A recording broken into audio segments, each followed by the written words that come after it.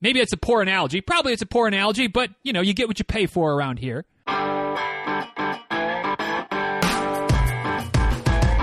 Episode 1125 of Diz Runs Radio is a quick tip episode. Today's quick tip: too much fuel on race day is a problem. All right, y'all, real quick before I start ruffling feathers, before I start stepping all over the third rail, before I alienate everyone with today's quick tip, let's do a sponsor. Let's plug the coaching today, right? Because if you can make it through today's episode without getting all kinds of fired up, then maybe we could work together. If you can't get through today's episode without getting all kinds of fired up, we might still could be able to work together. Because, you know, like, there's nuance everywhere, right? But anyway, if you're in the market for a coach, if you think that might be something that would be helpful for you, maybe take some of the guesswork out of the training, maybe just allow you to just show up, do the work, not have to think about, well, should I do this workout today or should I do that? Should I run 7 miles or should I run 8? You know what? Like, take all the guesswork out of it. Just do what the training plan says. Trust the process. And, of course, have somebody there to kind of make sure that things are going to plan and answering questions as they come up. That is what I offer as a coach. And we have different options available, different levels of coaching that are out there, you know, to find the one that might be right for you in terms of what you need, bells and whistles, what you want, bells and whistles, and, of course, maybe the most important part, what fits into the budget for you. But check out all the information that is available as far as my coaching is concerned. If you think that might be something that's interesting to you, at dizruns.com/coaching. Quick overview, highlights of each of the levels. And then, of course, if you want more detail on each of those levels, there's links there. No fine print, no, you know, kind of, what is it? Like no, I don't know, whatever. I'm not trying to be shady, right? Like, trying to give you the information. I'm not promising you one thing and delivering something else, but just giving you the information, allow you to answer the questions that you might have. And, of course, if you have questions, let me know. We'll answer them for you. And if you think it might be the right fit for us to go forward, then we'll go forward. And if not, no harm, no foul. Just keep listening to the show. Again, assuming that you can handle what we're going to talk about today. And what we're going to talk about today is fueling during your runs, and especially on race day. And I'm gonna poke the bear and assert that overfueling in general is more of a problem in the running community than underfueling. Gasp, shock, awe. Yes, I know. Controversial, yes. But does that make it wrong? I mean, I don't think so. And here is what I'm going to say about, you know, we're going to lay out the case and hopefully give you some clarity on helping you figure out what is the right fueling situation for you on race day. Because as is always the case, and well, almost always the case, because we try not to use definitive language around here, but as is almost always the case, you know, there's wiggle room, right? There is no one size fits all. There's nuance. There's the it depends game is in full force today. But first and foremost, you know, I do want to make one thing perfectly clear.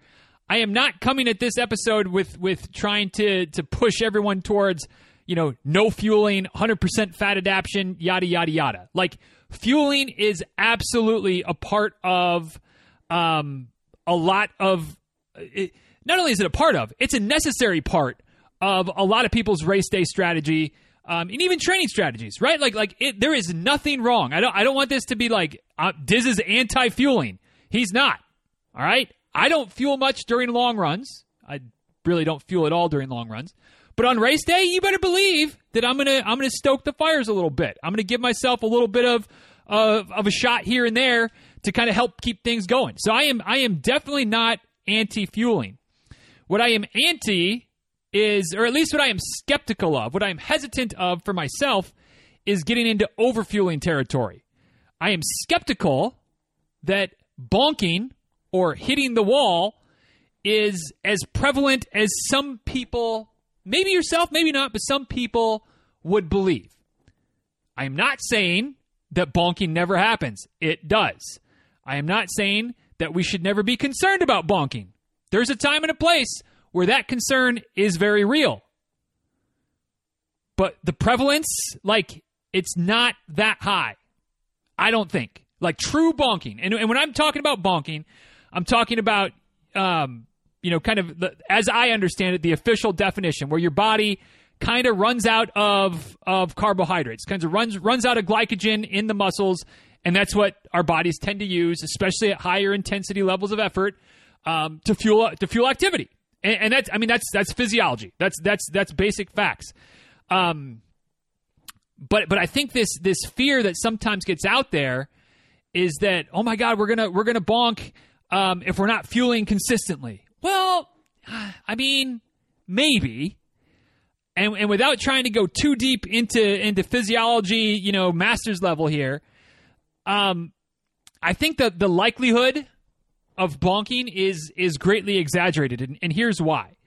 All right, our bodies just naturally, and especially if you're eating well, eating a balanced diet, is going to do a pretty good job of storing glycogen in our muscles. That's the primary place that it's stored in our bodies to be able to be accessed and used quickly. Okay, and so the loose rule of thumb that I've heard is 2 hours. That our bodies just naturally, again, assuming you're eating a balanced diet, eating enough carbs, et cetera, is you're going to store about 2 hours worth of moderate to high intensity activity. Not easy, not an easy run, like a good hard effort that you could sustain for about 2 hours. All right, maybe it's 90 minutes, maybe it's 2 hours and 15 minutes, but. And for the sake of argument, we'll say 90 minutes going forward. Even though I've heard 2 hours, it's a rule of thumb, right? Some people are going to be a little more, some people are going to be a little bit less, but pretty much all of us, 90 minutes. We've got that covered. And so that means that if you're going out there to run a 5K, and I'm not saying you can't fuel during a 5K or right before, but I am going to say that you probably don't need to, right? Like, there's probably not too many of us that are pushing as hard as we can go for a 5K and it taking more than an hour and a half. If you are, there's no judgment. There's definitely no judgment. Then maybe you might start needing to fuel a little bit for your 5Ks. But if you're out there hammering to break 30 minutes, 40 minutes, 20 minutes, whatever, you're covered on the fueling front. Okay? You're covered on the fueling front. Now you start getting into 10Ks, well, now maybe. Half marathons? Sure. But the thing to keep in mind is that the longer the duration of the race, the less intense you're working for that intended time. Right? And hopefully that makes sense. Because think about it. If you're going out there to just chase down a new 5K PR. Whatever that is for you, I think there might be a few people that are, 16, 17 minutes, maybe a few more of us in the 20 to 23, 24 minutes range, lots of us in the 25 to 35 minute range, but it doesn't matter the details. Whatever your 5K PR would be, you're going to get out there, you've got your plan, and you are going to hammer. Right? Like, you've got your strategy. We got to hit this mark at the first mile, hold on to maintain through the second mile, hold on for dear life through 3.1. Right? If you're being honest with yourself, and I'm going to assume that we're all adult enough to be honest with ourselves, that you can't maintain that same level of effort that you're holding on for dear life through 3.1 miles. You physiologically can't maintain that effort from 3.1 to 13.1. You can't hold it for another 10 miles. Could you maybe hold it for another half a mile or a mile? Yeah, probably. If there was a lion chasing you down, you'd find a way to keep going a little bit longer. But for 10 more miles? Probably not. And that's why some of us have had this experience before on race day, whether it's a half, full, whatever. Even in a 5K, it doesn't matter. You go out too fast and you pay for it, right? Your pacing at the beginning of the event is faster than it should be for the duration of the event, and we fade, right? We burn out. That's not bonking. That's just you paced it poorly, you taxed your muscles too quickly, and Now you're dragging across the finish line. Okay? So you start, you look at a 5K effort, which is absolutely, you're burning through glycogen. Absolutely are. But you're not going to be out there probably for 90 minutes. Probably not for 2 hours. So you finish, no problem, no bonking. Yeah, you might get tired. The lactic acid might catch up to you, but that's not a bonking issue. That's a physiology working too hard effort, or working too hard issue, okay? So let's not get them confused. You start getting into the 10K, you got to slow it down a little bit. Even if you're trying to race the 10K hard, you're trying to get your new, some of you know what I'm talking about, your new proof of time for corral placements, right? Like you're going to go hard. But are you going as hard for 10K as you are at 5K? No. What about a half marathon? What about a full marathon? It keeps getting progressively less intense. Now, I'm not saying that you're racing easy, but I'm just saying the level of intensity has to be less than it is for shorter distance races. So that right there means that potentially some of these longer distance races that are even getting above 90 minutes, maybe above 2 hours, you still may not need to fuel because you're not hammering quite as hard. You're not burning through that glycogen quite as quickly. So you may have enough stored to get you through. Maybe you do need one fueling. That's okay. Hit the Gatorade stand, grab a gel, whatever. If you're one of those gel people, have some fuel somewhere in the mid part of the race. That's fine. But don't overdo it. Don't feel like you need to fuel, and I'm just making up numbers here, but you can kind of scale it accordingly at, 4 times during a half marathon, 7-8 times during a marathon. Like, you don't need that much fuel. I don't believe. Yeah, to each their own. If fueling 4 times for a half, 7-8 times during a full works for you, then okay. But I've heard this version or some version of this story too many times. Maybe you've even told this story. Set off at the start of the race. We'll talk about a marathon for today, just to be able to put some numbers out there. But it happens at a half, happens in ultras as well. Things started really good, felt good. Pace was doable. It was comfortably hard. I was just cruising through the 5K mark, through the 10K mark. No factor. Got to the half marathon. The 13.1 mat, right on pace. Maybe even just a little bit of ahead of pace. But God, I was feeling good. And I've been fueling, pretty much every 3 or 4 miles. No factor. Everything's good to go. And as I was getting, somewhere between 18 and 20 miles, like I took in another gel, and like, it was a little harder going down than the first, 4 or 5. Kind of a struggle to choke it down almost. And at that point, like, I got it down and took a hit of water, but the stomach was just gurgling a little bit. Maybe even feeling a little bit nauseous. So a mile or so later, I was like, well, maybe I need some more. So I took in another gel. Or maybe I made it all the way to the next 3 or 4 mile mark, made it to mile 22. Took in what was going to be my last gel of the day. And, oh, man, as soon like I had to gag it down. And, stomach was just turning in knots, queasy, nauseous. Felt like I was going to throw up a couple times. Maybe you did throw up and felt better and were able to run it in after that, but you struggled for a mile or two, and just, and even after the race, I couldn't eat anything, couldn't drink anything, like it was just, I mean, I don't want to, I don't know what I don't want to do. I don't want to point any fingers. I don't want to make anybody feel bad, but that right there is as classic of an overfueling story as it gets. As it gets. Basically, you got to the point where your body was just like, no more. That's what the nausea comes from, right? And if you did get to the point where you felt like you had to hurl, which is never any fun for anyone, but you get some stuff out of your stomach, you get some of that overfueling emptied out, and it's not uncommon at all for, to feel better, to be able to get back on pace for the last few miles, run it in, feeling strong. How does that happen if we're running low on fuel? How does that happen if bonking is a concern? It's not. It's the overfueling that got you in trouble. So my take when it comes to fueling, for whatever it's worth, but you've made it, 14 minutes into this, so you must be at least sort of interested in my take, is that when it comes to fueling on race day, less is more. Less is more. Yes, there is a concern of running out of fuel and bonking. Yes, there is. Okay? I don't think it's a major concern, but it's a concern. Yes, there's a concern for overdoing it, fueling too much, and feeling crappy for some or most of the last, third to quarter of a race. Maybe longer if it's a really long race.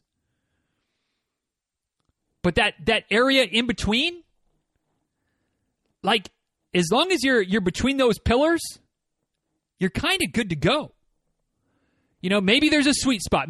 Probably, for all of us, there's going to be a sweet spot somewhere of, this is the exact right mix of calories and the spread duration of them and the delivery source in terms of, is it a gel, is it a chew, is it real food, is it fruit, whatever, liquid, like there's a sweet spot for all of us. But we don't need to be in the sweet spot. If we stumble around and get to the sweet spot, great.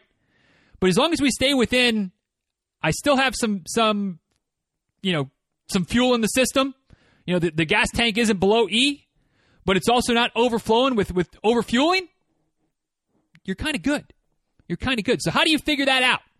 How do you navigate between the extremes of overfueling and underfueling? Well, as always, it depends, right? That's two, I think, for today. But here are a few guidelines to at least kind of help you get clued in, help you try to get in the ballpark of close enough, which is usually good enough to keep you going strong through the finish line. So a couple of physiological rules of thumb here to just kind of keep in mind. And yes, there's gradients to this, there's variance, this is a lot of gray area. But again, we're talking guidelines, right? These aren't exact rules. These are just more guidelines than anything else. You've probably got 90 minutes of stored glycogen. We already talked about this. But remember that if you're running easier, the easier you're running, and again, it could still be race pace, but you are burning fat as well. Even if you're not fat adapted. But this is one of the reasons that I love being fat adapted, is that I don't really have to worry about running out of fuel because I'm carrying enough with me. Especially if I'm going hard on race day and I'm, hitting a little bit of tailwind, grabbing some Gatorade from the aid station, maybe eat an orange somewhere along the way, have some potato chips, because the Lord knows, never say no to potato chips on race day, right? But I don't have to worry about making sure I'm getting in, 150 to 200 calories per hour. Like, I'm good. I've got tens of thousands of calories I'm carrying with me, right? But that doesn't have to be you. You can not be fat adapted at all, but if you're cruising along, running a 6-hour 50K, yes, you're going to probably want to fuel a little bit, but you're probably not going to bunk. You're probably not hammering, redlining hard enough for 6 hours. Physiologically, guess what? You're not redlining for 6 hours. So, just keep that in mind in terms of how much fuel you're like. If you're like, oh well, it's going to be 6 hours and I need to have fuel every 30 minutes or like, no. Just try to relax on the math a little bit. Along those lines, depending on the fuel source, rough rule of thumb is it takes about 30 minutes for the fuel that you take in to become digestible and usable by your muscles. Now, the more liquid, liquid calories are going to go quicker. Then you start getting into some of the gels, then some of the chews, then some of the more real food options take longer. All right, but again, rough rule of thumb, 30 minutes. So, make sure that you're giving your body enough time to process some of the fuel that you're taking in before you add more fuel in there as well. Think about it as like you're building a fire. Some of you know how to build a fire, like a campfire, right? And if you just lay a bunch of big heavy logs on there before they have a chance to catch fire, you have a decent chance of the fire going out because the fire isn't burning, right? Maybe it's a poor analogy. Probably it's a poor analogy, but you get what you pay for around here. But if you're giving your fuel a chance to be absorbed before you add more to the mix, you got less of a chance of overfueling, right? Like it's a supply and demand type of situation. Along those same lines, and like we've already kind of talked about a couple times, but to try to hammer home the point even more, the harder you're going, the slower that your body can digest the fuel. And the physiology behind this is, your body's sending blood to your legs, right, and to your lungs to exchange out oxygen, and then sending that oxygen to your legs, to your muscles to power the running. Well, guess what your stomach needs to digest fuel? Needs blood, needs energy, needs oxygen. And then that digestion process takes some energy. Well, if you're trying to keep hammering at whatever race pace is, and then you can't divert as much blood to your stomach to do the digestion, it takes longer to digest. Which is why sometimes you might find that fueling every 40 minutes on your long run works just fine. But the same pattern every 4 miles? Every 4 miles in your run, every 4 miles in your training run might be 40 minutes, 45 minutes. Maybe that works. But every 4 miles in race pace might be 35 minutes, 30 minutes. And if you're looking at a marathon distance, that starts to add up. That means you're getting an extra fuel window in there while simultaneously your body isn't processing the fuel as quickly. Cue the overfueling, cue the nausea, because your body's like, we need to get rid of some of this excess fuel. That's when you start feeling lousy. That's when you get the void, one end or the other, sometimes both. Not a good way to finish your race strong. So, kind of keep in mind that, yes, you can try some things in training to get a feel, but it's probably not going to be the exact same situation as on race day because of the increased intensity and the shorter duration of your mileage. So maybe, and I think this was a question from Gary Joe a couple weeks ago in the Q&A, instead of focusing on fueling every mile or every X number of miles, worry more about or think more about in terms of time. Every 45 minutes, every hour, whatever the case might be. And again, bear in mind, it's going to take about 30 minutes for the fuel to be usable. So you start getting to mile 24 of a marathon, and you're hopefully going to be finished in the next 20 minutes or so. Maybe you don't need that fuel, or at least not as much. Maybe it's not time for another gel. Maybe it's just a time for a hit of Gatorade, and that's good enough, right? So there's lots of things to think about. And in kind of in closing, I understand, and I admit, and I know that this isn't an easy nut to crack. All right, despite what everybody says about making sure you're fueling every 30 minutes, that ain't the answer for a lot of us. Unless the question is, how do you overfuel and feel like crap at the end of a race? Then yeah, fuel every 30 minutes. So just I guess my final recommendation for today, my final words of advice, is to not try to be perfect with your fueling, because it's a constantly moving target. Perfect fueling is the constantly moving target. Okay? But as long as you can stay within the bounds, as long as you can stay within the extremes of out of fuel bonking, over fuel, nausea, throwing up, feeling lousy, you're probably going to be okay. So fuel as little as possible, but fuel, of course, fuel. But recognize that some of the guidelines that we've seen out there, some of the suggestions that have been made about, and even if you look on the gel packet, right? What is a gel packet? Every 45 minutes, take a gel. You kidding me? I like Tailwind, you know that, but their recommendation is like 20 ounces of water mixed with a sleeve of Tailwind every hour. You kidding me? Like, that's a lot of sloshing around. It's too much, if you ask me. So listen to your body, trust what it's telling you, and don't worry about bonking. Like, it's out there, it could happen, right? But you're more likely to suffer from overfueling, in my experience, both as a runner and as a coach, than you are from bonking. So keep that in mind as you try to figure out what the right fueling situation is for you. So hopefully that helps. Hopefully that I avoided the worst of the third rail. Hopefully I avoided ruffling every single feather. Maybe made you think a little bit. But how did this one land for you? What do you think? Always curious to hear your thoughts at DizRuns on Twitter, at DizRuns on Instagram. What's your fueling situation? How do you fuel on race day? And again, if it works for you, then by all means, keep on keeping on. But if you find yourself always kind of feeling lousy towards the end of a race, a little bit nauseous, maybe overfueling is the problem. Maybe if you back off just a little bit, you might find it works better for you. Anyway, if you want some coaching on things beyond just nutrition and fueling, although we certainly talk about it, as well. I'm available. DizRuns.com/coaching is the link. We got spots in the coterie. We got spots at the 1-to-1. And we definitely still have spots in the concierge. If you want the fancy, you want me to show up next to you on race day, run with you on race day, slap that gel out of your hand because, no, it's not time. We're not fueling yet. You're not running out of fuel. I promise you. That's what concierge coaching offers. I'll tell you when. I'll make sure that we're on track with fueling. I'll make sure that we're on your pace. Get you to the finish line. Concierge. Look it up. Let's do it.